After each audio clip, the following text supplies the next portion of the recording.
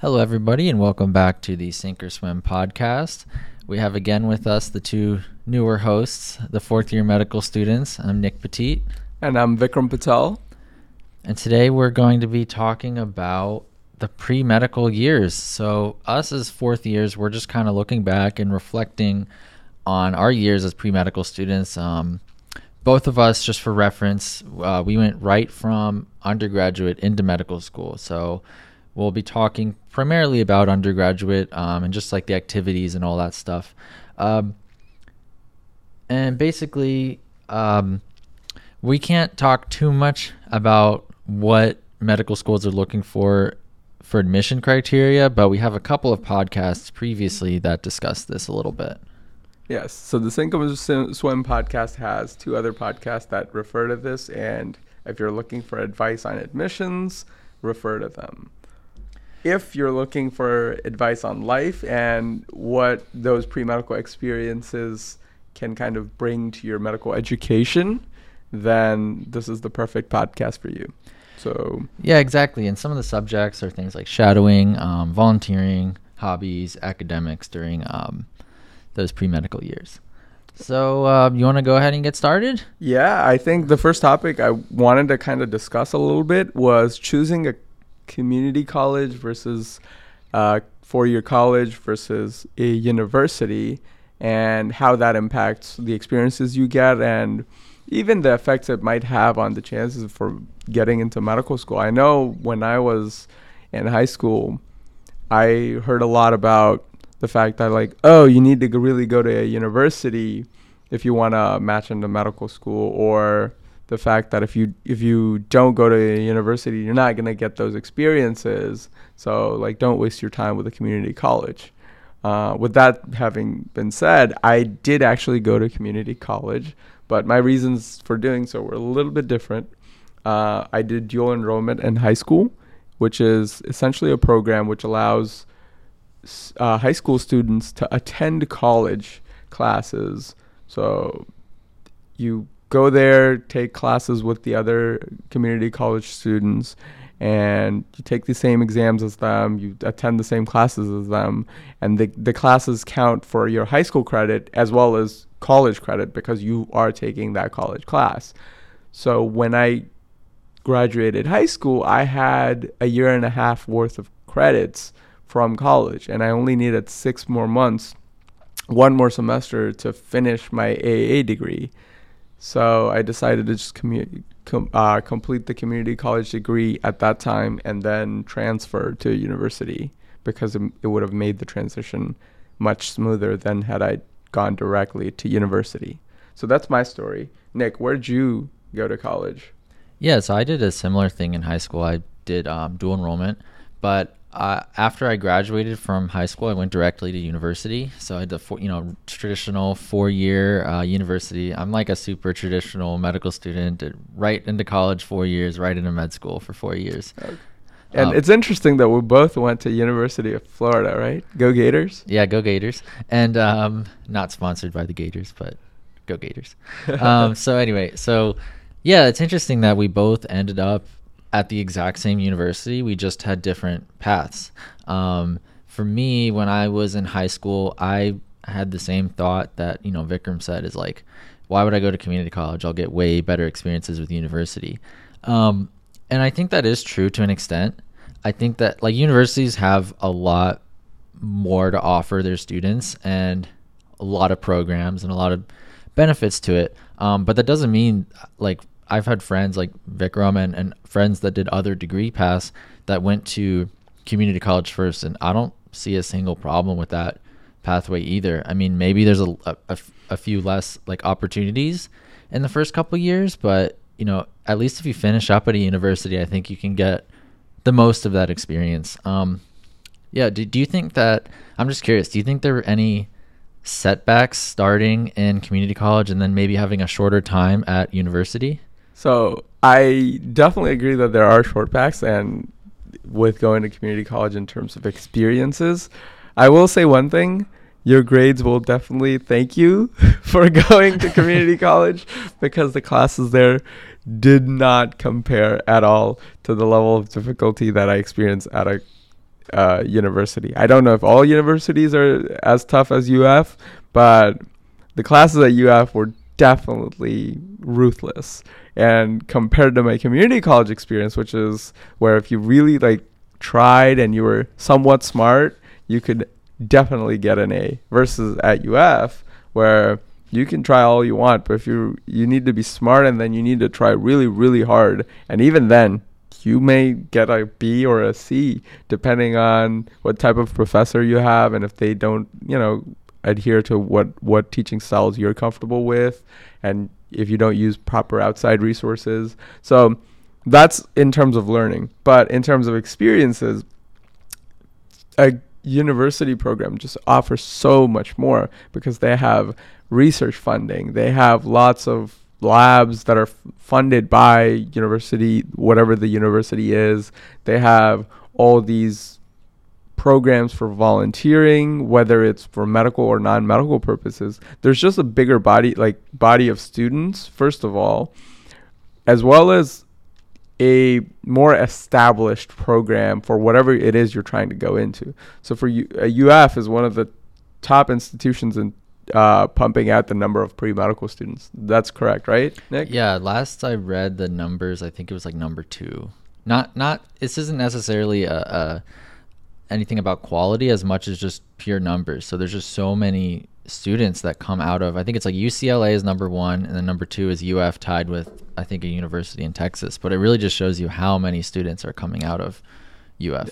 So I will say one thing: the amount of opportunities are great at a university, but the amount of competition is also much, much higher than what you would get at a community college.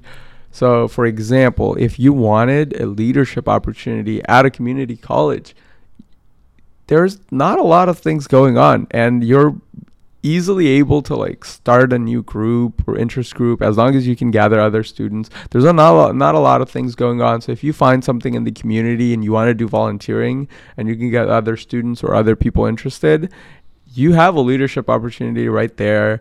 You can start things up. Actually, as someone who attends a newer medical school, I think me and Nick have both benefited from not having established programs so that we could take part in those leadership opportunities. For example, Nick, can you elaborate a little bit more on, founding an interest group? Yeah, I mean, so this was like medical school, but I founded the anesthesiology interest group here. So I think that was like a nice thing to put on your resume. And I imagine that in a community college, you could probably do something similar. Whereas I'm pretty sure like the medical student interest group or whatever it's called at UF was like already established there for like years, and the competition to get into leadership opportunities for those was like way higher than, let's say, you're at a small university or community college. Yes, so that was exactly what I was kind of trying to get at. But I will say this: having come straight out of high school, you're not going to be in the mindset of thinking about making these sorts of programs or doing these sorts of things unless you're one of those really spectacular people with a goal in mind that there's this one thing you really want to do. It was only when I came to the university that I actually experienced what a pre-med CV looks like, really. I just thought that you needed to have good grades and then have some volunteering at the hospital. It was only after I came to UF that I realized, oh, that's not even enough. That's not nearly enough. Everyone's trying to do shadowing, doing research. I didn't even know you could actually participate in research as an undergrad until I came to UF, which is interesting because a lot of people have friends who are either in, doing pre-med or doing in medical school, or they have physicians. But having come out of a family with no one in healthcare and also being an immigrant, we didn't have the connections. So I did not really know anyone who was attending medical school at the time or interested in pre-med that was around me. So I never really got that exposure until I came to the university, and then I meet all of these people, and I have some friends and mentors that actually guided me to saying like, hey, you need to have this, and this. And it's just, it was great that I found not only the opportunities, but also the mentorship that I needed at UF. And I don't think that if I had continued at a smaller college that I would have really had the same amount of opportunities. Maybe the mentorship I would have gotten, but I don't think the possibilities that we had at UF are really possible at a smaller institution. Not to say that you can't come from a smaller institution into medical school. It's all about what you kind of make of it. So you don't need, like, there's 1,002 opportunities at UF. Doesn't mean I took anything more than 3 of them. So if you had a smaller pool, you're still only going to do a few of them. So you can do a few things and do them really well, and you will still get into medical school. But it's just about having the options. Yeah, for sure. And I wanted to mention something else that I found really interesting. So, like, when we came here to medical school, the students here came from either like their local universities or like UF being a large state university, and also some private universities as well.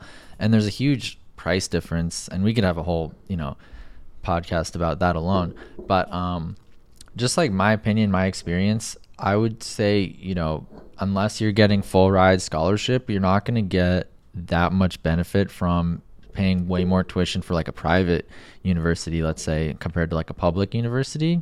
So if money is something you're concerned about, I mean, that's also a consideration to take into this. And Vikram, I'm sure you could speak about community college.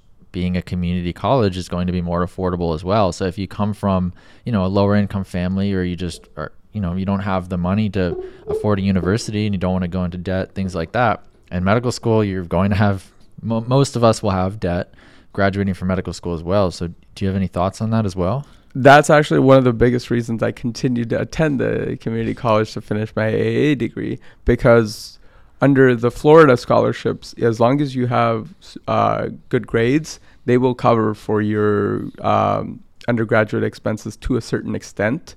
And at community college, that meant that everything that I did there, so all of my tuition was paid for. It wasn't actually even that much. It was a fourth of a cost of University of Florida, and even that was all covered. So I really just wanted to save a little bit of money when I could before attending medical school, because although Florida schools, especially the Florida public schools, are typically very cheap, especially if you're getting good grades and can take on those scholarships, then it's really not, it's definitely doable. But going on to an out-of-state institution, I have friends who have $200,000 in debt, who are in $200,000 debt only from going to an out-of-state California school that they wanted to go to, and then that, with the living expenses and everything added up for 4 years, added up to $200,000. So I just thought that it was a little excessive for my own taste, and I finished undergrad in less than $15,000. So I thought it was a great save on like money. Yeah, for sure. So I mean, again, everybody's situation is a little bit different, but if I were to go back and tell somebody, applying to college, if anybody in that stage is listening, or maybe you're at community college right now looking at a university, take price into consideration for sure. We have classmates from private universities, large state universities, and their local universities as well. And honestly, I haven't noticed any performance difference based on what university they came from. Like, have you? I mean, can't exactly say, but I don't think it's the university or where you want that would make the difference. The question we would have to ask, which I don't have the answer to, would be how many people who went to those places were admitted compared to people who went to a university, or like great universities and were admitted. We'd have to kind of look at the percentages and the attrition rates to really be able to compare it, which again, I don't have those answers. I do have a question though. Nick, what do you think about people who go into universities or colleges because they are deemed easy compared to other universities? So for example, I won't name the particular university, but I have several friends in Central Florida who decided to stay in Central Florida and go to a university there because they thought that they could have a better GPA compared to going to UF, where it's really competitive. There's a lot of weed out classes, and even if you're working really hard, you could still do poorly. Versus if you go to that particular university, a lot of my friends who went there, like prior to me having gone to university, said that if you go there, you can kind of make your way through, and it's not that tough. As long as you do well on the MCAT, you could definitely keep your, like, as long as you try, you could definitely keep your GPA at like a 3.8 or above without having to work nearly as hard. So what do you think about people who kind of take that into consideration? That's a really interesting thing. I don't know if I had anybody in my experience who actually like thought about that. I know I didn't, when I was like in high school, I didn't think about what's the easiest university. I was just like, what's the best, cheapest university I can get into? And, you know, and I just went based on that. But I don't know. My gut reaction is that's probably bad advice for a couple of reasons. The first one is I would say you don't know how hard or easy the university is going to be until you get there. Like, first off, so like, I don't know if that's actually true information, what you're saying. But also you're going to face challenges later on in medical school anyway. Like, no matter what medical school you go to, it's going to be difficult, different level of difficulty for everybody. But I would just say, you know, trying to go the easy route is usually not the best option for that. Would you agree with me, or what do you think? So I will say this: the friends who did go to that particular university, their GPAs were good. They managed to have excellent GPAs. I think maybe even better than the ones I had, and I was 3.7, above 3.7, and they managed to really have a good GPA. But when it came time for MCAT, they all kind of bailed. They started studying, and then they either decided to not take it, or just thought that medical school, that either the MCAT would be too tough, or they didn't want to do medical school. And that's just one of the things you kind of mentioned, like there's going to be difficulties ahead of time. So even if you go to a university that has quote unquote easier classes or easier grading, it is really tough to study for the MCAT if you don't understand the material. So you're going to have to learn the material. But in one sense, I kind of do wonder that going to a university that's like insanely tough may not necessarily be needed to get into medical school. You can go to any university essentially and get into medical school. It's about what you do there.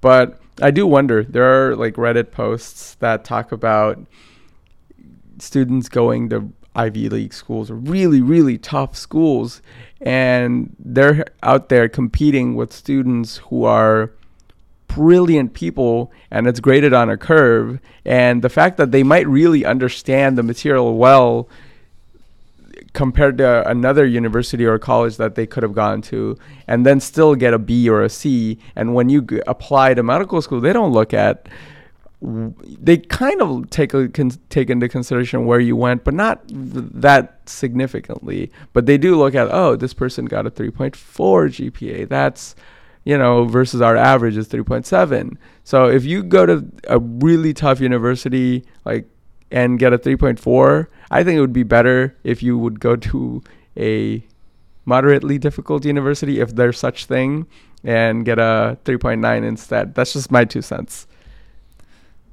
I mean, that is interesting to say.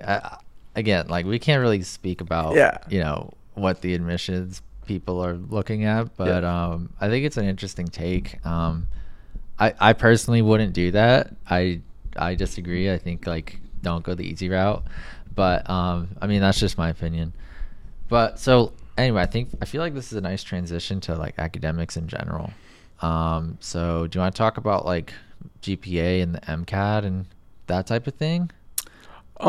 We can discuss it a little bit. Yeah, just a little bit, you know. So in terms of GPA and MCAT, obviously we'll talk about experiences going forward and what you should be doing in medical school. But you have to keep in mind that if you have a low MCAT and a low GPA, the chances of getting into medical school are going to be lower, no matter how great your experiences are, because they look for competence first and foremost, and then they look for other things such as cultural humility or service or enthusiasm for volunteering or just being a great human being. So all of those things come second after you have your foot in the door with a good application, which includes a good GPA and MCAT. Because even if you have all of those things, if you don't make it out of medical school, which is very rigorous, it's the hardest thing I've done so far. It's much harder than any of my college semesters. It's more information than probably 2 or 3 of my college semesters combined into one semester. So it's really tough. So they want to make sure that whoever comes to their medical school is going to come out a physician. So that's going to be the first thing. So don't let your GPA and MCAT be affected. With that being said, you should be scheduling your classes in a way, as well as studying effectively in a way that allows you to do things other than just maintaining your GPA and MCAT, because that should not be your goal.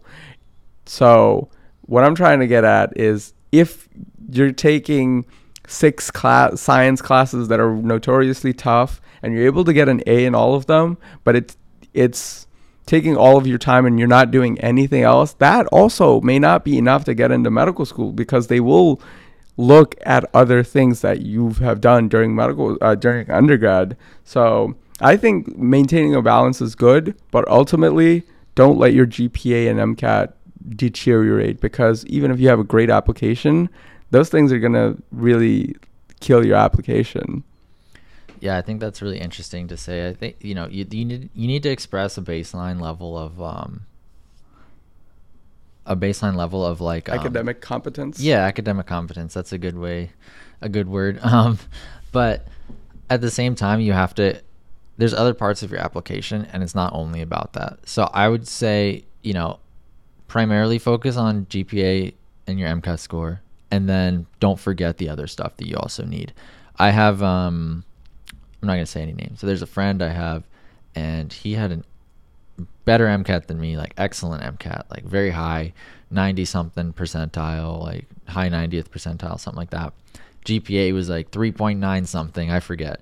Just excellent student. But he didn't have a lot on his resume, and he applied to more schools than I did, and he got not a single interview. And I talked to him about it, and it was because of his lack of experiences and time. He didn't really express that he really wanted to be a doctor. So I think both are really important, but at the baseline you have to show that competence academically. No, I agree. So with that having been said, do you want to talk about why someone goes into medicine, or why even do these experiences? What's the purpose of having these experiences in medical school? Why is that a requirement? Why not just take someone who has good grades, has shown a strong work ethic by maintaining a good GPA, has a good MCAT, shows critical thinking ability? Why not just take that student into medicine? Yeah, so again, not admissions people, but it's really about showing the other parts of you, besides just your academic abilities. So physicians need other pieces to them besides just being smart and good test takers and all that stuff. So that's the first part, is showing leadership skills, that you care about your community, organization, that you can balance working hard in school and maybe working a job or volunteering once a week, and really having that time management skills. And I think the other part that people kind of forget about, because they're so gunning for medical school, is you have to take into those experiences, is this something that I actually want to do with my life? Because it's a large commitment to go into medicine. And I've heard many times from many students, they finally make it to med school, right? And then they're kind of wait, I actually don't like it here. And it's well, really, you probably should have done a little more reflection a little earlier. But instead you were kind of stuck into checking boxes and working so hard that you didn't take time to use the experiences, maybe shadowing or volunteering or whatever, to see could I see myself doing this? You know what I mean? Yeah. What do you think? No, I agree. So I get a lot of undergraduate students as well as high school students who want to become a physician, practice, And a lot of these students are also immigrants like me, and they don't really have anyone else to ask. And having come from Africa or India or what have you, they're in the mentality, which a lot of my friends have, which is that you need good grades, and that's all you need to get into medical school. And one of the first things I say is that you need the extracurriculars and volunteering section, all of that is necessary, not even just to check a box. It's necessary for you first and foremost. It's not for anyone else first of all. It's for you to be able to explore the field of medicine. So shadowing as well as volunteering in a clinical setting allows you the opportunity to see how medicine's actually performed in the U.S. What is healthcare like? What does a physician do? What are their roles? If you watch Grey's Anatomy and become enamored with becoming a physician, there's nothing wrong with that. But at the end of the day, unfortunately, real life is not like that. So our clinical rotations are definitely nothing like Grey's Anatomy for the most part. So actually getting to experience it's much more boring, to be honest, depending on what you consider fun. But the fact that you actually get to be with a physician, you get to work in a hospital or a clinical setting, allows you to explore that and then see if this is something you want to dedicate the rest of your life to, because it's a long road. 4 years of undergrad with possible gap year if you need it, along with 4 years of medical school and then a 3 to 7 year residency is a long road for anyone with a lot of debt. If you quit halfway, you're going to be in a lot of debt with no ability to kind of pay it off, because if you quit at in your second year of medical school, they don't give you a degree for going halfway. So you kind of wasted a lot of your time and money into going into this field. So you better be sure that you really want to go into it. So that's the first purpose of doing this. The second is to really kind of showcase not even just why medicine, but to kind of showcase your personality, what you're interested in, what type of people you want to work with, what type of people you want to help. But before we kind of jump onto that, I think the why medicine is a very important question that every undergraduate student or every pre-med student needs to really ask themselves and get a firm answer. You really don't know what becoming a physician is like until you're there, but you should have a good approximation. What do you think, Nick? Yeah, I mean, I completely agree. I feel like, kind of like I was saying before, especially so I never had this, but a lot of people that I've talked to were like, oh, my parents told me I'm going to be a doctor since I was like coming out of the womb, right? And I mean, we kind of joke about it, but it's like, I was like, wow, like I didn't personally have that happen to me, but they kind of get here and they're like, oh, like I've been following somebody else's journey maybe instead of my own and what somebody else wants for me. And I don't know. I don't think I would be able to get through it if I was doing it for somebody else and not me. And so I would just say like, that's one reason like you shouldn't do it. So I think it's really important to do that reflection and in your experiences as, an undergrad or pre-med or whatever, think, is this really something I could see myself doing in the long run? No, I definitely agree. This is also coming from, I think both of us, we've had a lot of struggles, but at the same time, like we've really enjoyed medical school. Like, wouldn't you agree? Oh, I agree. I think we are in the minority there. Though I will say we are probably in the minority in saying that we have enjoyed medical school. But to be very honest, I have had fun throughout each of the years that I've been here. First year had its own difficulties, a lot of difficulties. And we'll be talking about those difficulties in an upcoming podcast. So make sure to listen to that. But there are a lot of difficulties through medical school. Anyone who says that it's not tough is either a genius and they don't need to work as hard, or they're lying. But I know we've both struggled and through getting through to everything, because you have to maintain a balance in your life, hobbies, as well as just the grueling work that a medical student is required to do, essentially. And not even just required. The work you do to become an excellent physician in the future, it pays off, but it's a lot of work. And to manage that with going to the hospital, with studying, and while doing research, if you're interested in doing that, is insanely tough. And then to take time out of that for your hobbies, for your loved ones, family, friends, is really grueling.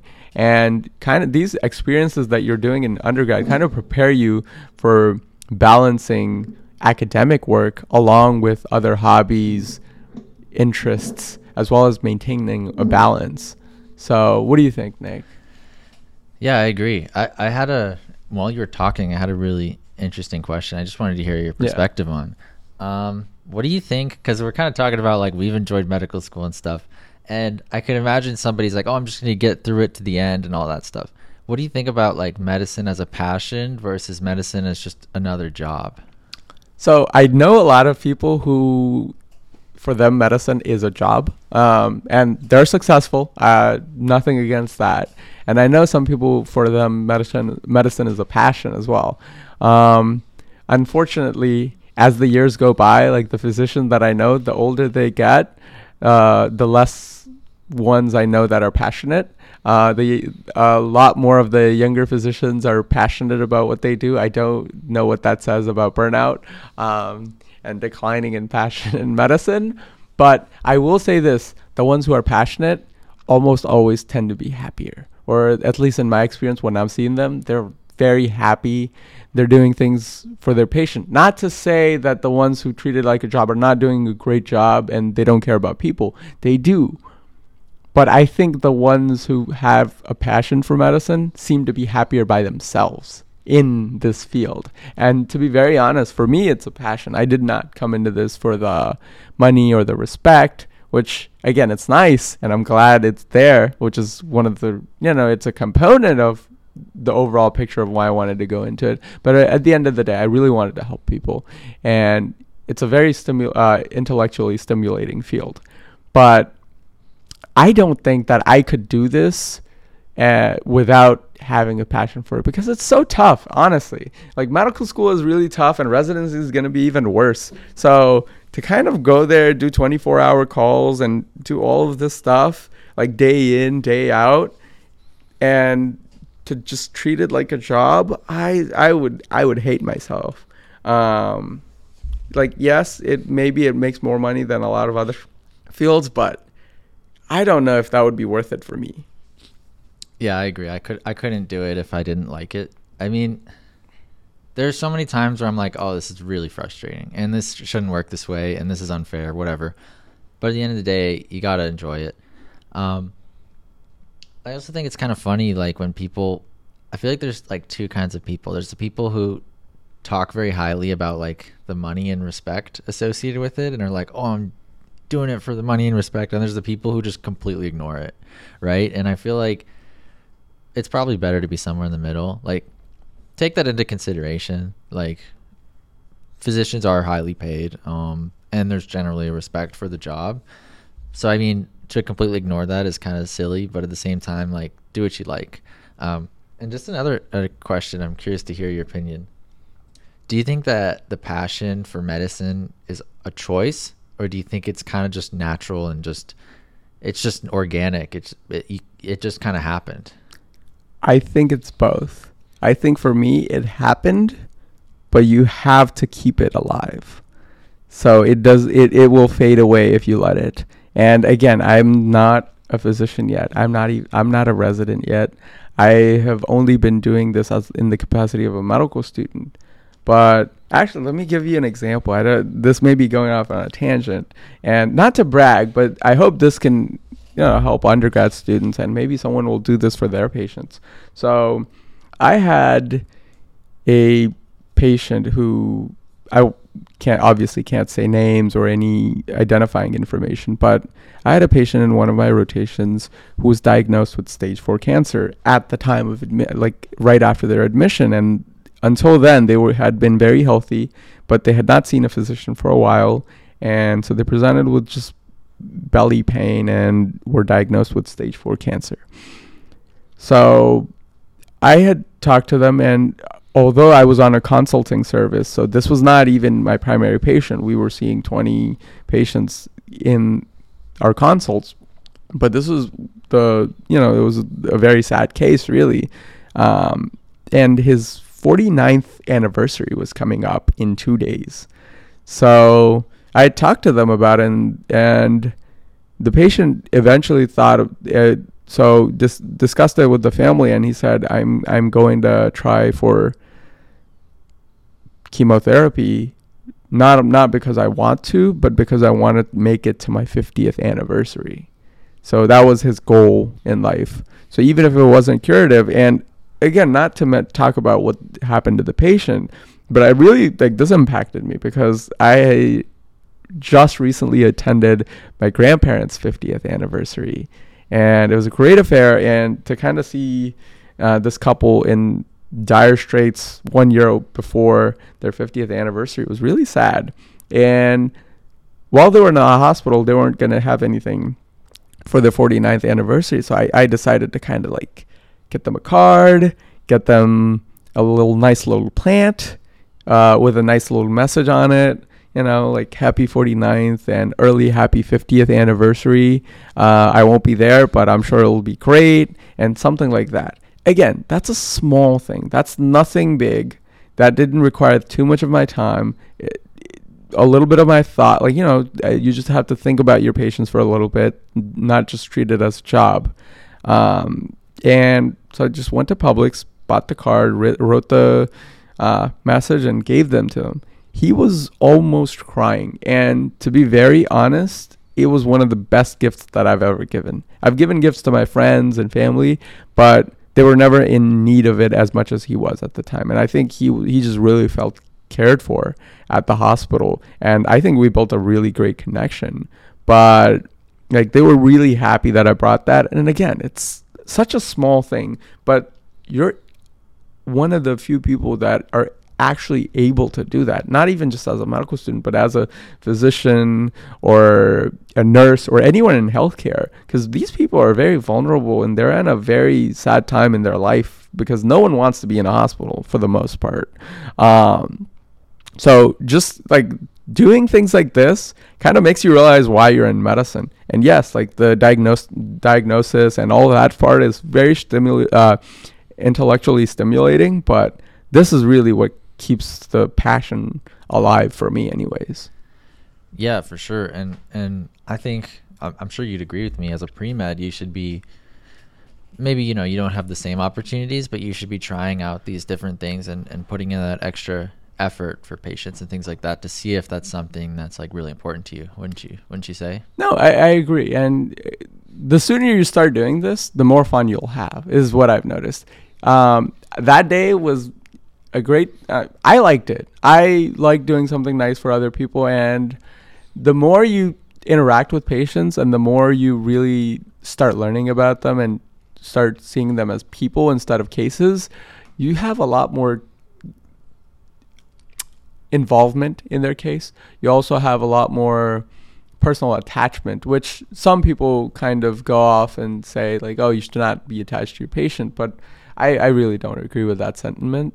I think it's okay to be involved as long as you can still be professional and objective when looking at their physical case. I think it's very important to know them as people, because sometimes that'll help you not only make the best choices going forward, but kind of help you connect with them so that they will comply with whatever plans you've come up with. So, but honestly, for me, it's just a lot more fun when I'm actually talking to patients and getting to know them besides what complaint they came in with. So personally, I've started going to afternoon rounds, which is when I go see the patient in the afternoon, not just to see how they're doing medically speaking, but that's my time when I got to know them. Hey, I really don't know anything about you and I'm involved in your care. Tell me a little bit about yourself so that I can understand you. And then I've learned so many interesting things about my patients, and they trust you. After they tell you a little bit about themselves, they trust you a lot more, and they're willing to give you a lot more information after that. So I'm not saying that it's medically irrelevant either. And as a physician, you don't have time to do this for all of your patients. It's just not feasible because you have such a high volume. But as a medical student, this is something I can do, and something I've loved doing. So as a physician, there's going to be things that you'll be able to do in your capacity as a physician. So I think you can keep the passion alive. I don't know if you can create that passion. For me, it's kind of been there, and then I've just kind of continued it. But I know it can fade if you allow it to. Yeah, it's probably somewhere in the middle, right? But I think your story was awesome. I think it really represents why a lot of people would go into medicine, right? Like those types of moments. And so, I don't want to gloss over though, like the bad parts, I guess. So like, what do you think are some reasons not to go into medicine? Or like, what are the bad parts that maybe are less talked about? I think no one understands really how grueling it is until you get here. It's really, really, really hard. And the thing is, it's sometimes isolating. It feels like you're in a sea of people that don't care about you. It's sad to hear that, but when you're moving from one rotation to the next without being able to make any meaningful friendships, because you're with new people every month in your clinical rotations. Sometimes all of your friends are kind of in different places, so you might not even have your friends around. If you're away from home, you're definitely not with your family. If you're single like me, it can be very isolating to kind of just be surrounded by people every day and yet feel alone, like not really have friends or family. So I think that's the worst part of it, especially for me. And even intellectually, it's draining. It's like you do so much and then there's always more to do. And it sucks oftentimes, which is why if you're not doing it for you, it's going to be tough. Yeah, I agree with that. I think it can be very isolating for sure. I think it's also hard on your life outside of medicine. You know, like you're kind of like, as an undergrad, I felt like, yeah, there's difficult times, but at the end of the day, like I had time for people outside of school, like family, friends, etc. And in medical school, I felt that challenge, like my time stretched more and it was harder for me to like reach out to those people. And I think that's the hard part is like, you can't just stop life and do medical school for 4 years. It's going to keep happening. Yeah, I think that's really great. And I would just say like, as a pre-med, think about these things really hard, and if this is something you're willing to do. I know you kind of mentioned the fact that you haven't always been interested in medicine. Can you tell me a little bit about why you wanted to go into medicine and how you kind of explored the field? Yeah, I mean that's kind of bringing me back to like medical school interviews, but I don't know. For me, like I didn't go into college interested in medicine. I kind of came because, like, to be honest, in high school, if I went back to my high school self and I was like, hey, you're going to be a doctor one day, I'd be like, yeah, no, that's definitely not happening. Like, that's too long, and why would I do that? And then, like, I got into college and I realized, like, I think I started as an engineering major, and it just, like, to me, it didn't fulfill that passion that we kind of talked about, like that natural passion, right? I really liked solving problems. I really liked learning science, but I wanted to, and this sounds kind of cliche, but I really wanted to work with people and help people. And I realized that I can't do just like a desk job. It's just, I wouldn't be happy about that. And I don't feel like I would make a difference doing that type of thing. And I wouldn't be able to put in the full effort and my full abilities into a job like that. How did you explore the field? So how, like, was there like a particular aha moment that you had that really interested you in medicine, or did you kind of just like see someone, or did you have like a particular experience or volunteering or something that kind of made you interested? Yeah, it's interesting. I've always been, so we have a faculty member who says like you can have an aha moment or you can have like a slow burn, right? The aha moment is like, in that second that you experience something, you're like, I knew I wanted to be a doctor. For me, it was much more of a slow burn. And really what I did was I thought about it just a lot of reflection about my values and does it align with medicine. And then I got myself involved in things that, one, I thought I would care about, and two, that would like show me what the medical field is like. Things like clinical volunteering, shadowing physicians, and just like honestly talking to people, like talking to doctors and saying like, what's the hardest part you've gone through? What do you think are the challenges? And what do you like about this? Would you do it again? And just hearing everybody's different perspectives about it and realizing, like, is this something that I could see myself doing long term? Okay, so that's great. And I know you brought up the aha moment versus the slow budding interest. I just want to point out that a lot of people, kind of write about the aha moment in their personal statements or what have you in their applications. It's totally okay, and it's great if you had an aha moment that really made you interested in medicine. But I will say this, no aha moment is enough.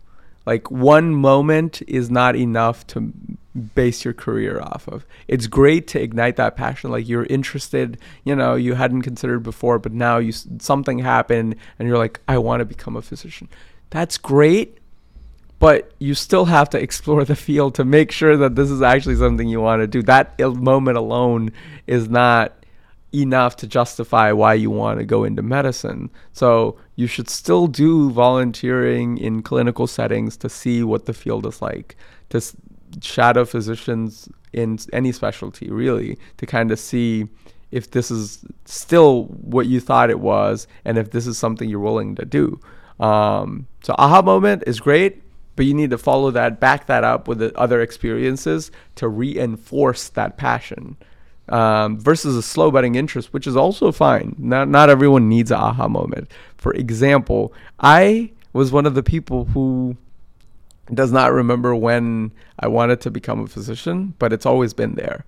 I'm also one of the people who have never said that I wanted to be anything other than a physician. Even when I was a 3-year-old child, I never wanted to be a pilot one day and then a firefighter the next day. I've always wanted to be. I don't know how that got into my head. It was there, but in high school I realized that was stupid.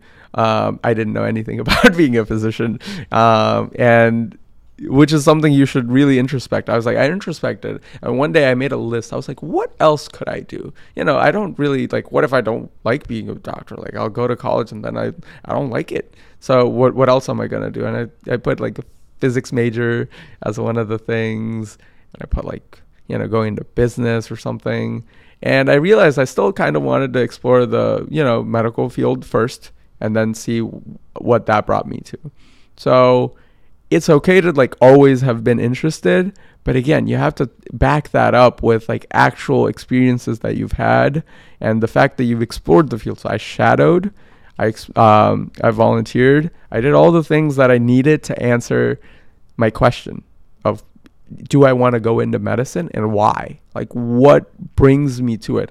You have to look back and see, do I want to go into it? And do I really even want to go into it? Like, is this something I definitely want to do no matter how tough it is? And for me, the answer was yes. So I decided to come to medical school. I mean, that's super interesting because I had like the opposite approach, because I was like, there's no way I'm becoming a doctor. Yeah. So let me think about every other like job opportunity or career or whatever and see if I like it, because like doctor was literally like, that's a no, and then let me go down the list of other things, right? Yeah. And what I realized was everything else didn't fulfill what I wanted. Yeah. And so I was like, well, I'm only left with doctor, like which is like the opposite of you, which was like, okay, I want to be a doctor, but let me see if there are any other options available. Exactly. And I think either way is perfectly fine. I don't see a problem. I think it just depends on like where you come from and everything. Yeah. So you just have to put in the work and really like be able to thoroughly answer that question of why medicine, and do I have what it takes, and do I want to really do this? Yeah, like for yourself. Yes, exactly. And like also when you're applying to medical school, I think it's a lot easier to write and be passionate when it's real. Like if you actually think like you really want to do this, like that's way better than just saying like, let me just put what sounds good or something. Exactly. In interviews and everything. But I wanted to, since we brought it up, the shadowing, I think this comes up a lot, and it's all, I don't know. I've been told it's like a soft requirement, meaning like if you haven't done it, it's almost like you can't get into medical school, right? How important was shadowing for you? And like, maybe how many hours estimated did you do? And how did you get into shadowing? So that's actually an interesting question. So having been the first one in healthcare in my family, and also being a first generation immigrant, my family did not have the connections. We didn't know many or any really physicians here in America. I didn't really have a lot of social capital to go off of. So the shadowing, I had emailed people at UF. I had emailed people and nothing. I didn't get replies, and I was kind of stuck, not knowing how to shadow a physician. The way I found it was when I was volunteering for a medical fair at my temple. I found a neurosurgeon who was there, and I was like, I asked him if he would be okay with me volunteering with him, and he said yeah, and I started the paperwork and was able to volunteer with him. And to be honest, you asked, like, is shadowing important? First of all, getting to the shadowing part for me was the tough part. So when I actually did get it, I had to be there at 6 a.m. to shadow him. So I would be there at like 5:30, 5:45 to make sure I did not miss it, because this was a hard-earned opportunity that I was not sure how many I was going to get after this. So if I didn't do well one day, I don't know if he would have been okay with me shadowing another day. So I really worked hard. But during my time with him, I found, honestly, my perception of what a physician is changed a lot, because I really didn't have a great idea of what a physician does from a physician standpoint. I'd seen what they do from a patient standpoint until that point, and I'd seen some shows in which there were doctors, but it was very different to be on the other side. And I don't know if day one I was like, oh my gosh, this is exactly what I want to do for the rest of my life. But I shadowed him 4 days, I think 4 or 5 days over a couple weekends. Total of, I want to say 40, 50 hours.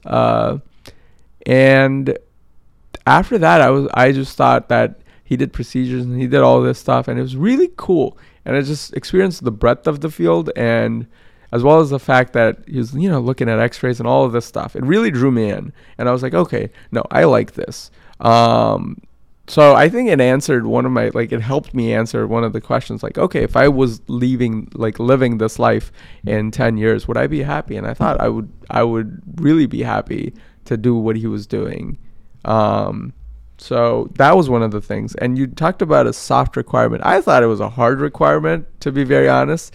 That maybe it is. I don't know. I don't know either. But I think everybody does it, basically. Exactly. And if not shadowing, if you're scribing, it's the same thing. So even if you don't shadow specifically, if you're scribing, you get the same exact exposure that you would have if you shadowed, plus maybe even a little bit more.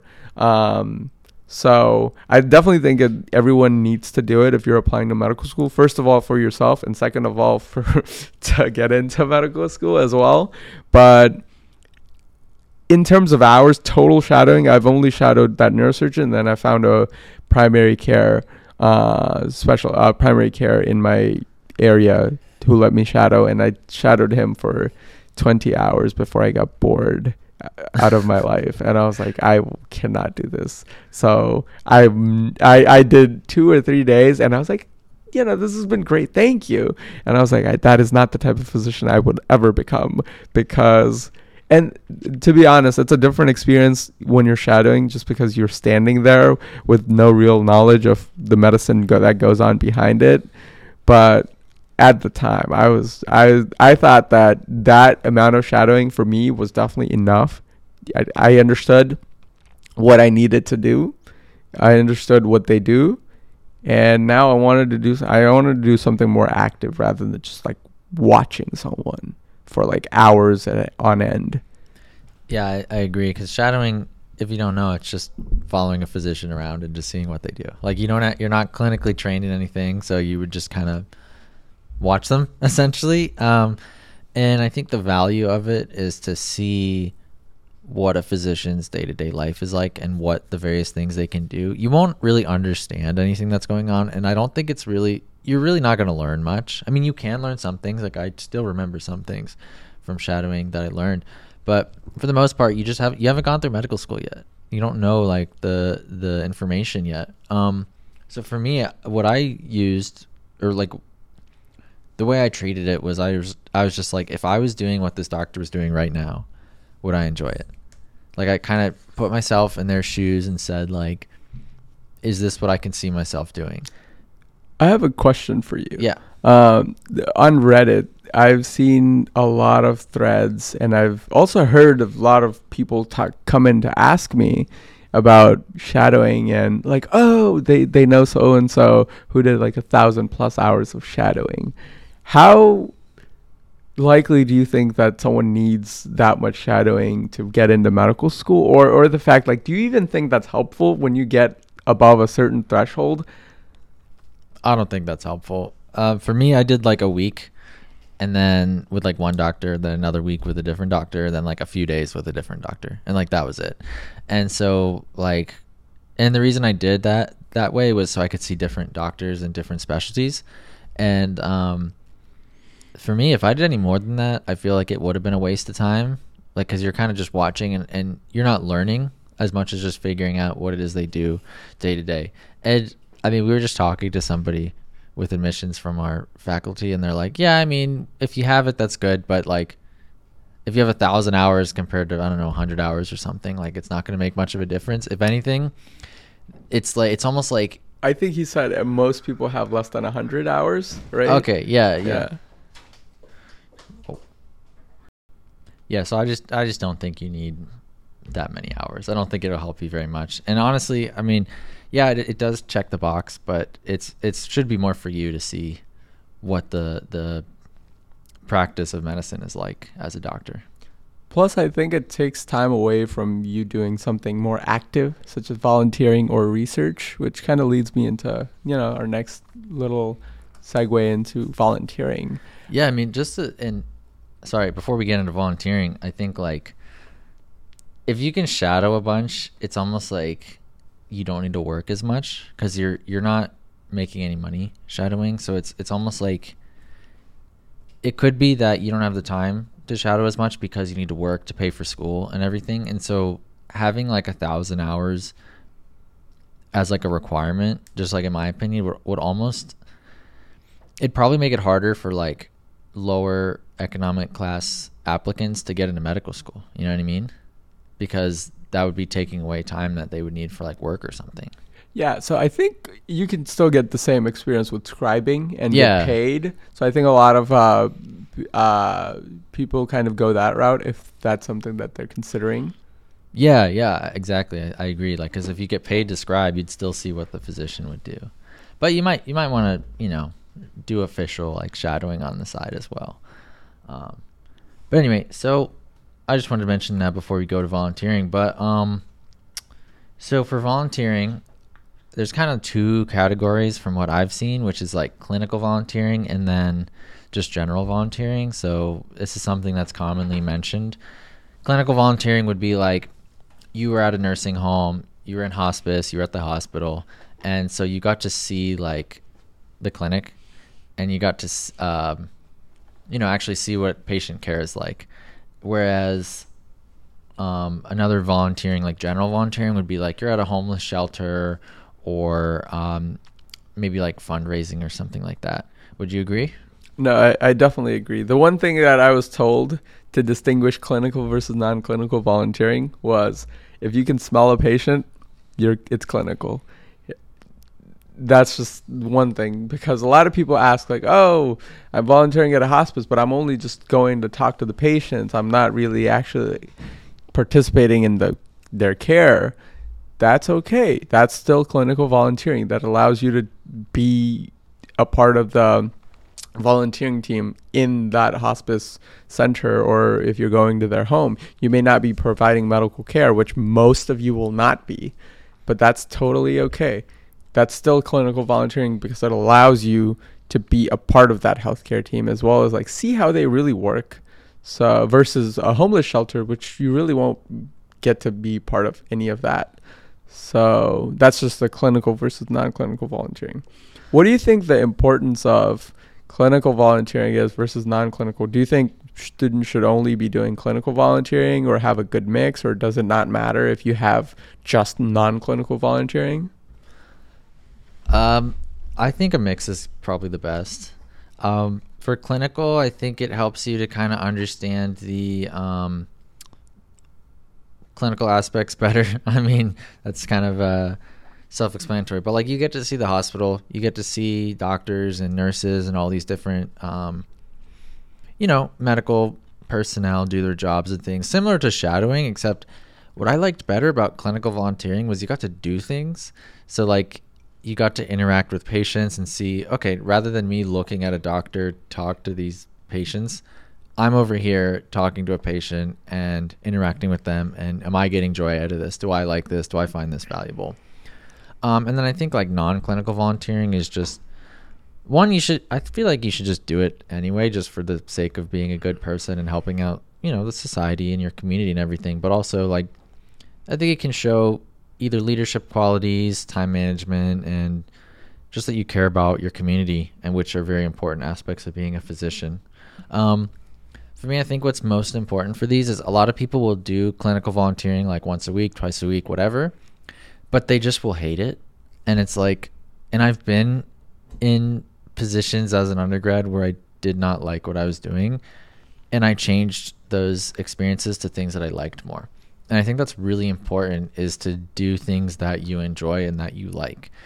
And if you hate every single clinical experience you've ever had, I mean, that probably would also help you make a decision if medicine's right for you, but you'd really have to reflect on, what it was you didn't like about those experiences. But I would say the biggest thing is do things that you care about and that you could talk about and that you could write about in your applications. And it shouldn't be to check off a box. It should be because you want to do it, and then it also helps you with applying to medical school. No, I definitely agree. Also, what do you think about building a theme for your application? I know we've mentioned this in a previous podcast as well, but like if you're interested in something, what do you think about having just like an amalgamation of different volunteering experience? Like, oh, I volunteered at the homeless shelter, I did some hospice volunteering, I've done so and so, and they're all kind of random, versus having some sort of a strong theme and like, oh, okay, I've done volunteering with immigrant homeless shelters, I've done volunteering with underserved clinics that serve the immigrant population in this area, and I've also been involved in social education for the immigrant families. Like having some sort of a theme that ties your volunteering experiences together versus just having random ones. What are your thoughts on that?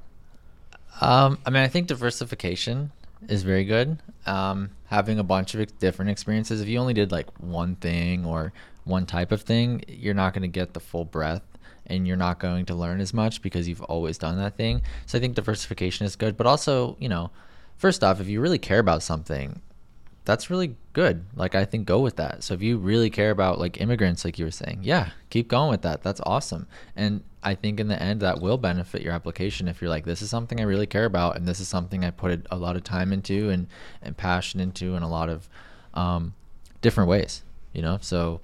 But at the same time, don't only do like one or two things. Like try to diversify for your own experience, but also for your application as well.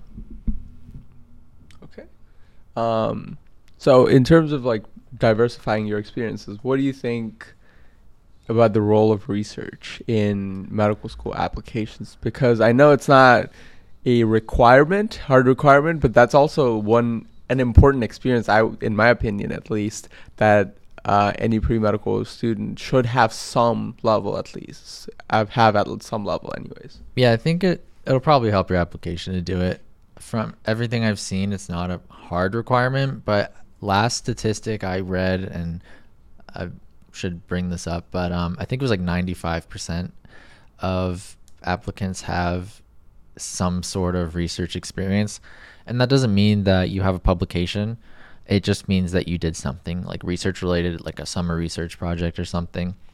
For me, if I were to go back, I think it was valuable to me to understand how research works.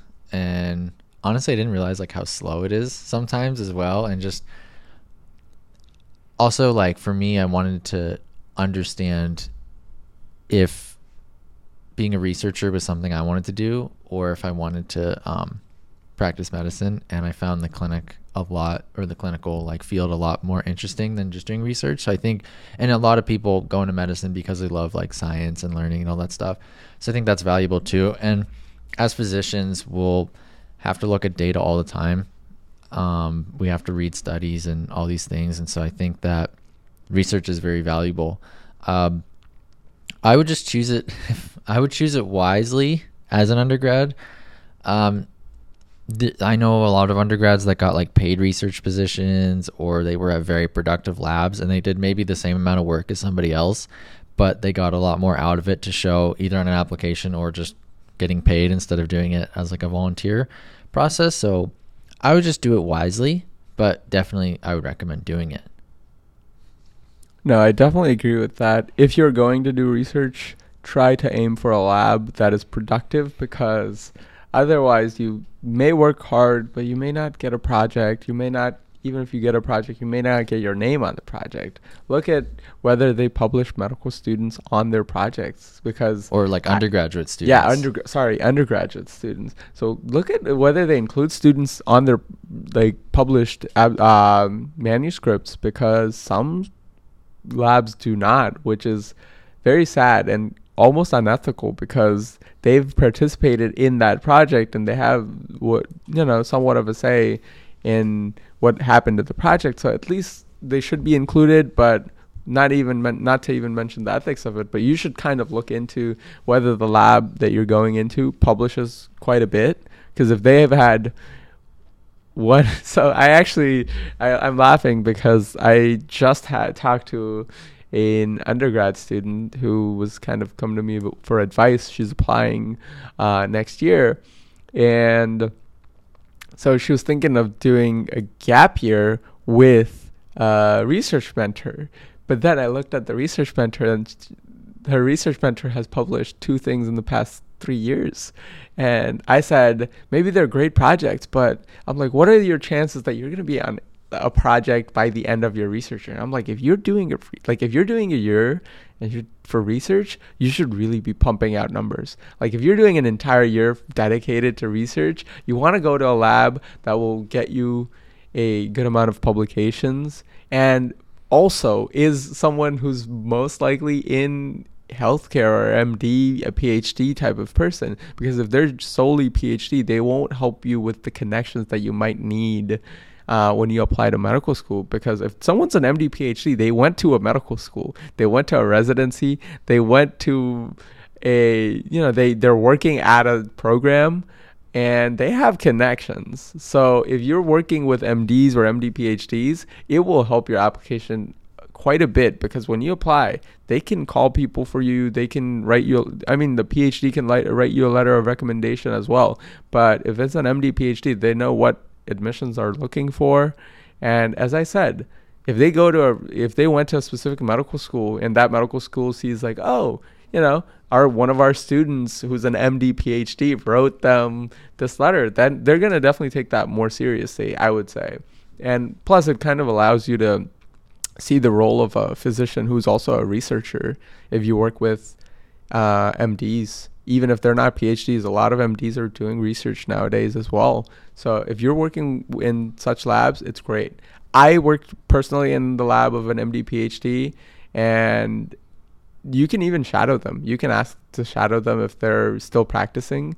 So it's great because I saw like translational research. So research that goes from basic science and is taken to actual trials as well, to be made into something that is brought to the patients ultimately. So again, I don't think you need to be doing medical research. You can do research in any field, chemistry, physics. You can do research on bees. For all anyone cares for medical school applications. They just want to know that you know the process, the research method, how to actually interpret data, and just basic critical thinking skills that are needed to really be a good researcher. are actually translated well into becoming a good physician as well. So they just want to see that. But I'm just saying, for your personal growth, if it is an MD PhD lab, you might benefit from other things that they can bring besides the research. Plus, you want to go to a lab that's productive, because if you can, getting a publication would be great. If not, poster presentations are also fine. Yeah, and I think a lot of the things you said are great, and I totally agree with them.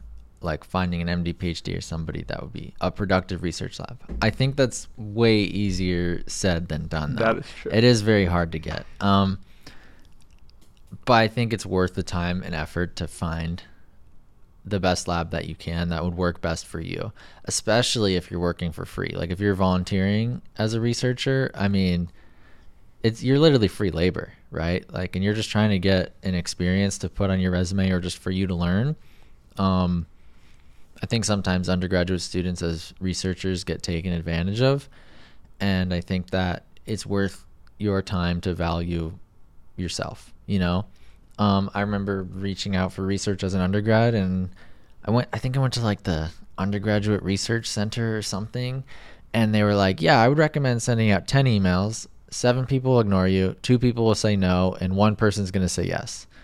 And I sent out 10 emails, and it was pretty accurate. About 7 people ignored me, 2 people said no, and then 1 person said yes. And so again, it's really hard to find research, but I would be careful to pick your lab. And the other thing is, if I were to go back, I didn't know to ask this first off, but I also was kind of like felt that it wasn't appropriate to ask.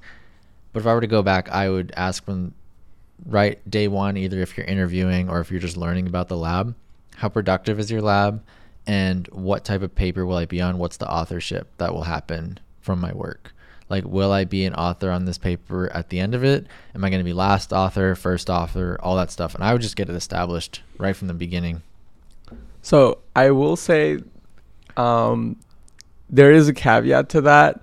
So depending on your research experience, or if you have any experience. So when I joined my lab, first of all, I had reached out to a bunch of people, but as Nick said, most of them ignore you. I got a couple no's, and I got 1 or 2 yeses, but for the future. They said, I don't have a project right now. I will have a project in 6 months that you can assist with, and since you came, we'll definitely take you. But again, that's a future project. It may take 3 or 6 months to get started. Once it is, we'll reach out to you. So I didn't find anything in the short term. So what I ended up doing was just I reached out to professors. I reached out to I kind of just wore a nice shirt and tie. Took my resume with me and started going to labs at University of Florida. I just did that for 2 days, and I found a research lab that, I actually found one of the administrative people at one of McKnight Brain Institute, which is one of the research centers at University of Florida. And she said, oh, I actually know someone who's looking for a research, who would be willing to take an undergrad research assistant, not a paid position, of course, but she said, yeah. And she reached out to the lab manager, and the lab manager contacted me and said, give me your CV and fill out this application, and we'll see you in a week for an interview. So we saw the interview. So at the time, I had 0 experience in research. I was also not a 3rd or 4th year undergrad student with a lot of classes under my belt. I had basic biology and chemistry. I hadn't even taken genetics at the point, which was a big deal for my lab in particular. I didn't have a skill set. So, they told me hey, in the beginning, you're just going to be helping clean things and helping people, and they'll teach you different techniques like PCR and things like that, but in the beginning you're just going to be helping to clean some stuff, and you're going to be helping to people with their projects if they ask you to. So at that time, I don't think it would have been appropriate for me to say like, oh, what project am I going to get? And I think it would have been more appropriate to ask, hey, what's the fastest way for me to progress in this lab, get the skills that I need so that I can have, a project that I can work on. Maybe it's not my first author, but something that I can work on and something that I can get published in.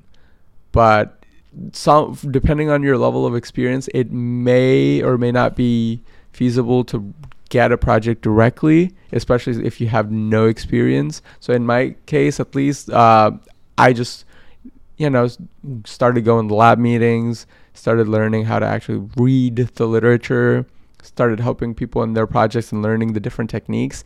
And then after I did that for a little too long, I actually got a project of my own with, mice and having to do a lot of elaborate things. So it kind of does depend on your situation. Keep that in mind, but definitely be clear about the fact that you would like to work on a project that, even if you're not first author, that you have ownership of, and the fact that you are hoping to get published if that project gets published.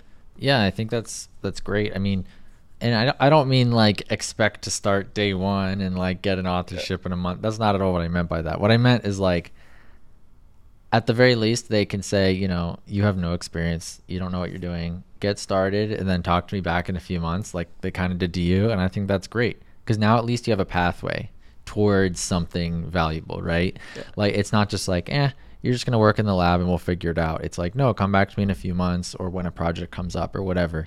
And I wish I did that more as an undergraduate student. Like, okay, maybe right now I don't have anything, but in a few months, like what do you think? Or when do students who start the way I started usually get a project or something like that? I would just go right from the beginning to say, like, what's my trajectory here?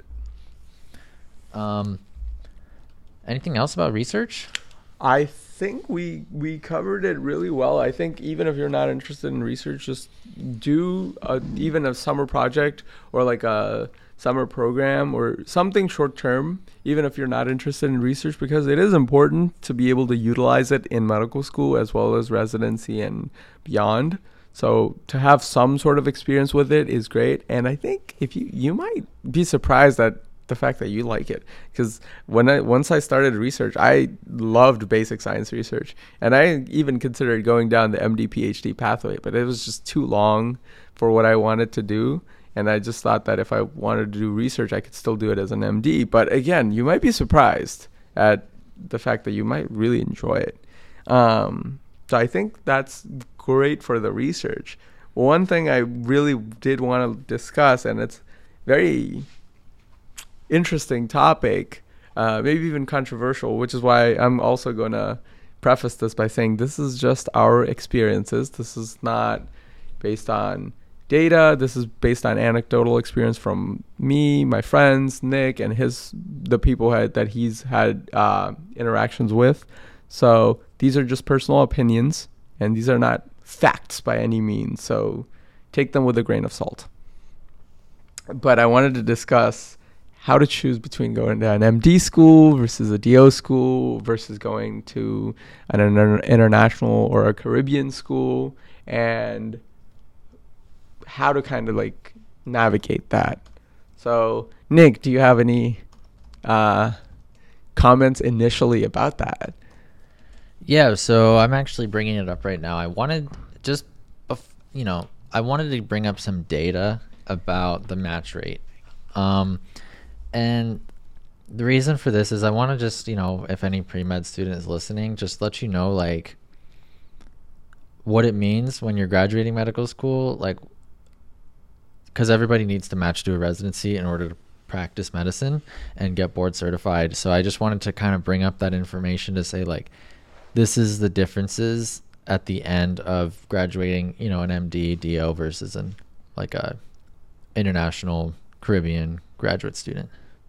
So no, I definitely agree, and it's going to be great to have the data. So I'm just going to start off with saying the differences between an MD and a DO. So Nova Southeastern University is one of the, I don't know if few or only, but there's like one or two other ones, I think. Yes. So I think we're one of the few people who can say that we go to a school that both has an MD school and a DO component as well. Although they are separate schools, we do see the DO students quite more often than you would at any other medical school, just because they would not be on the same campus. So we've interacted with them quite a bit. We talk to them about how their classes are like and how they compare to ours, what their experiences are like. And I have very close friends in the DO program as well. And I think Nick also has made friends in the DO program.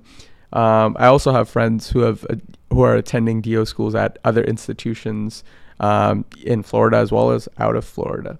So I just kind of wanted to say that the MD versus DO difference is really not that large. The content that we learn is similar, if not exactly the same, because we both prepare for board exams. MD students have to take USMLE Step 1 and Step 2 before applying to medical school, and DO students have to take COMLEX 1 and COMLEX 2 before applying to medical school. The exam content... For residency. Yeah, for residency. So the content of those exams are essentially the same, and a lot of DO students actually end up taking Step 1 and Step 2 because they want to be extra competitive for residency, and a lot of programs don't know how to interpret COMLEX 1 or 2 scores, or maybe biased against them. So they want to just see how those students compare on the Step 1 and Step 2 scale, so that they can compare everyone MD and DO alike. So a lot of students do end up taking Step 1 or Step 2, even if they're in DO. So that's one difference, the exams that we take. But again, as I said, the content is essentially the same. The information that we learn for microbiology is not going to be different if you go to a DO school versus if you go to an MD school. A lot of the resources we use to study, not a lot, I think essentially all the resources we use to study are the same, aside from the fact that their lectures are different than the lectures we have, just because we have different faculty members. So I think that's at any school you go to, you're going to have different lecturers. So that's one aspect. The one big difference that exists in the DO school is the fact that they have osteopathic manipulation techniques. Neither of us is an expert in that or have any sort of proficiency to be able to tell you in detail about osteopathic manipulation techniques. But I will say the DO students have a class on that, and they're taught about this technique and how to perform it for patients and how to benefit it. I can't speak to the efficacy of it, nor can I speak to how hard it is to learn. But I do know that it will take some extra time from your school, like from your schooling. So you're learning all the same things that an MD student is learning, but you also have to spend time on doing this osteopathic manipulation technique. So I will say you will have a little bit less time to do extracurricular because you will also have this extra component that you need to kind of focus on. So our schools focus a little bit more on research opportunities that you can get. So I think we are afforded a little bit more time because we don't have that extra component. So that's just one difference. So the osteopathic manipulation technique. And I will say that in practice, from what I've seen and what I've heard, very few DO students actually go on to use osteopathic manipulation techniques in their practice, even if they're in primary care. You can bill for it. So if you're a DO and you're trained in OMM, you can, or OPP, I think it's OPP. So then you can bill for that when you're practicing if you actually use those techniques to help your patients. Now, only few DOs actually end up doing it. One of the reasons being that if you go to a residency that only has MD faculty, or for the most part MD faculty, how are they going to teach you about this stuff? Because they've never learned it, so they won't be able to teach you any of this. Or if you go to a faculty that you have DO faculty, but they don't actually use it in their practice, they also similarly won't really be able to teach you. So you learned it in medical school, and then your really formative years in residency, which is when you're learning how to practice as an independent physician, you were never really like enforced again to really do this. It becomes really hard for you to keep it in your practice. I do know that there's like a residency or fellowship that you can do just for OPP. So, or how to integrate that into practice. But I don't know how common that is. So that's one thing to keep in mind when you're doing MD versus DO. And then kind of talking about the stigma. Nick, were you able to kind of pull up the data? Yeah, so I'm just going to do the overall match rate because I'm not going to go through every single specialty. Yes. But basically, if you look at like the PGY1 matches this is the NRMP releases the residency match data. The match rate for a U.S. MD senior, and this means a fourth-year medical student who's in a U.S.-based MD program applying for residency, the match rate is 92.9%. For a U.S. DO senior, same thing, fourth-year student in a DO U.S.-based program applying to residency, the match rate is 91.3%, which is like slightly lower than U.S. MD senior. And then if you look at U.S. IMG, which means you're a U.S. citizen, but you go to an international medical school, so commonly like the Caribbean, the match rate is 61.4%, which is a lot lower.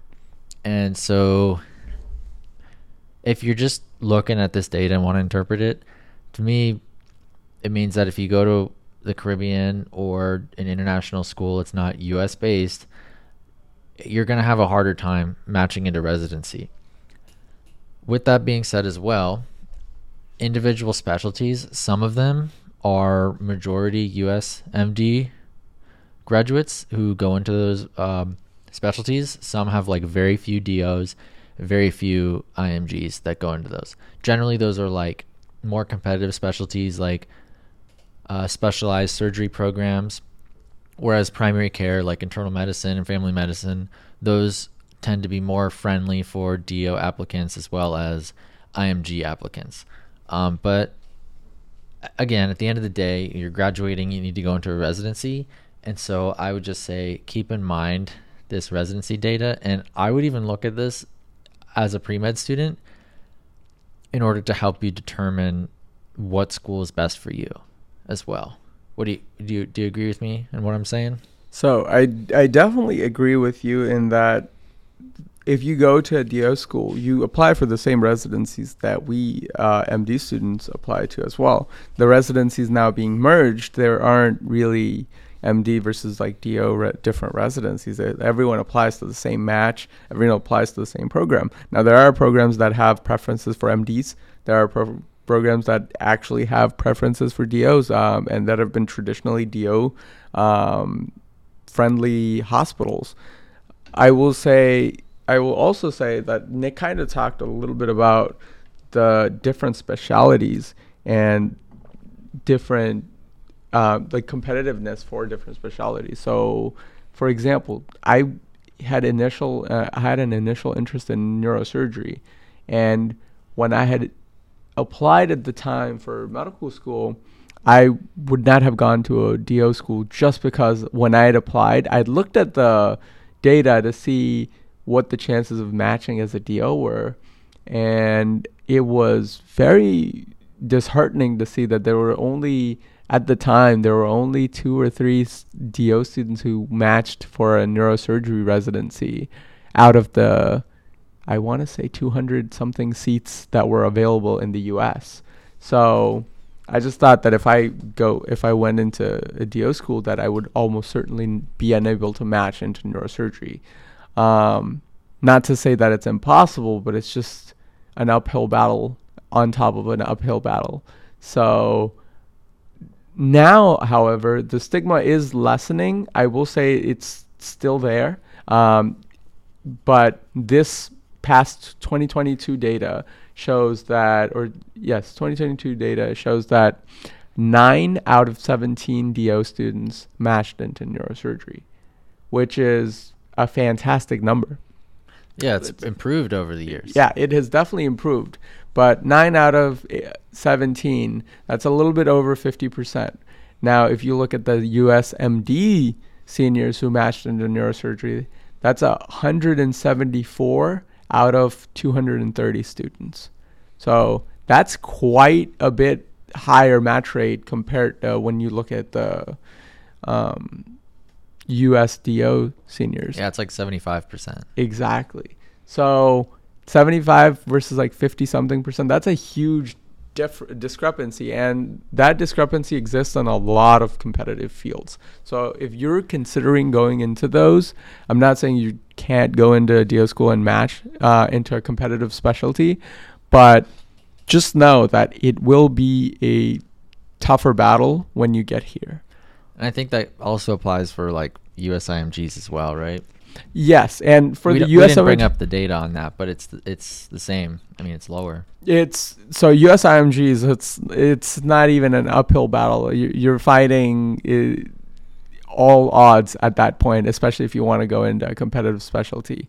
So even USIMGs, which are oftentimes seen more favorably than non-USIMGs. So USIMGs would be people that have gone to Caribbean medical school for the most part and that have done their clinical rotations in the US, which is how it typically works out. So I know you kind of said the overall match data, but one of the biggest things that the Caribbean schools don't advertise is that they'll talk about their match rate, and they'll put that like, oh, we have a 90 so-and-so percent match rate, which is great. So if any school has a 90+% match rate, that's fantastic. But they won't talk about how many students actually graduated from when they were admitted. So if you had an initial class of 500, but then you only allowed 100 of those students to be able to apply for residency, and then 90 of them matched, you can say that, oh, we have a 90% match rate, but you had a very high attrition rate. So only like 1 out of 5 of your students even got to the point where they were able to apply. So that doesn't speak good about the school itself. Now, we don't have the data, and I don't think it's available for anyone because those schools, the schools don't really make it public. I know most USMD schools have to make that public in some way, shape, or form. I know our schools, you can kind of figure it out if just by looking at how many students were accepted and then how many students are actually graduating. So for most schools in the US, you can figure that data out if you really wanted to, just by looking at how many students they take. It's publicly available data for the most part. But for Caribbean schools, if you're thinking about attending them, I would really consider it well in advance, because I've had some students who come up to me and said that they don't want to go to a DO school because they want an MD after their name, even though the USMD and the DO match rates are very similar. They are unaware of that information, but they want the MD, and so they are willing to go to the Caribbean rather than apply for a DO school for which they would be competitive. So they've tried applying for MD, and for the next year, for the following year, instead of applying MD as well as DO, they want to just apply for a US Caribbean school and get the MD after their name. So I've kind of explained to 2 students already in the past 3 months about how going to a DO school would definitely be something that would align more closely with their goals compared to going to a Caribbean school. Again, I've had residents who went to Caribbean schools and they're fantastic residents. I've had residents who are DOs and MDs and they've been fantastic residents. It usually depends on the person rather than where they went. You can make the most out of wherever you go, but I think you should really prioritize going to an institution that will prioritize trying to get you out to becoming a physician rather than an institution that has a high history of attrition rate, like a high attrition rate. And you can be great and make it out. You can be one of those people that make it out at the other side.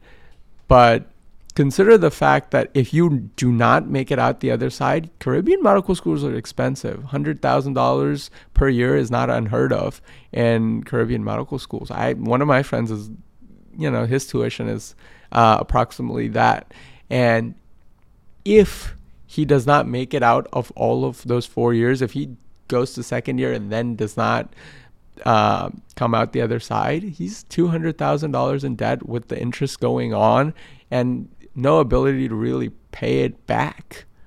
So just keep that in mind when you are applying for any school, that you really have to make it out. And is this an institution where their priority is to make you a physician, or is their priority something else, such as making money or something, or just having a really high match rate?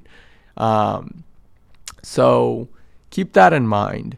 Now, I will say this, one other thing that I've noticed from interaction with my friends at other schools. So I have a friend who is at a Caribbean school, and again, I don't know how common this is, but his graduation date is going to be pushed back 1 year because they could not find a hospital rotation for him. So he did everything in their timeline. He finished step 1 after his second year currently, and he passed because now it's pass fail. And they just don't have a clinical rotation for him ready right now. So they said like it's on a first come first serve basis, and he's going to start it in December. So if he starts third year in December, he won't be able to finish all of his requirements by the time that match would have happened, and then by the time he would have started residency. So he's going to have to do an additional year of medical school to really complete all the requirements. So instead of graduating in 4 years, he's going to be graduating in 5 years, even though he did everything according to their timeline. So he wasn't failing step 1 and then had to retake it after a couple months, and that caused the delay. He stuck to their timeline, and he took it within their timeline. He passed, did everything, but they just don't have spots for him. So he's going to have to delay his graduation by 1 year. So now that same scenario, I would be very I would not really believe that there's a high chance of that happening at an MD school. I think there would be a riot if that happened to any of our schools. What do you think, Nick? Yeah, I mean, in summary, I would just say when you're applying to a school, and you're looking maybe at a Caribbean school or an osteopathic school or US allopathic school, the USMD school, I would just, this is going to be a lot of your time, 4 years of your time, and also probably if not the biggest purchase, one of the biggest purchases you'll make in your life. If you think about it, like $50,000 a year, just, try to gather as much information about it and make the best choice for yourself. And that's what I would say, and talk to people, try to reach out to people who go to the different schools and just learn about them. And I'd also want to say that I've worked with physicians, attending physicians, as well as residents who've graduated from USMD schools, DO schools, and Caribbean schools, international schools. And I've worked with some amazing physicians from every single background in education. And so, that's just playing a little devil's advocate as well, is that a lot of the ones who make it through are still at absolutely incredible physicians. So, and again, I agree. I think it depends on the person, but I just hope that students can go to places that want them to really succeed, and places in which most students succeed, rather than that being something that's not really guaranteed. Success is not guaranteed anywhere, but for example, our school, I think we have an attrition rate of 1 student, maybe 2. Out of 50 something students, I think at least 49. Like for the charter class, I think they had at least a 95+% like rate of going through. So the students that, started it first year and then they're going to go through. So mostly everyone is, now in a residency.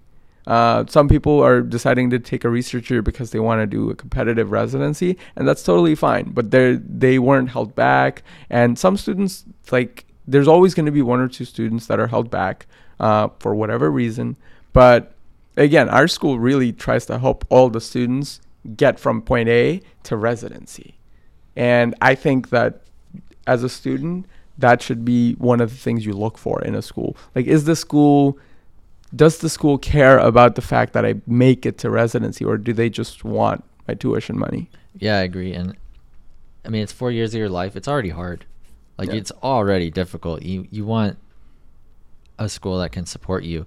And I would even go to say that if it's easier to get into one school over another, and maybe you need another year or two to polish your resume a little bit, or take the MCAT again, or maybe do a postgraduate degree or something to improve your grades. Looking back, if I was in a position as a pre-med student, and I would definitely take that opportunity to put another 1 to 2 years in before getting into medical school, if it meant that I could go to a medical school that supported me more and that had like better match rates and things like that. Would you agree?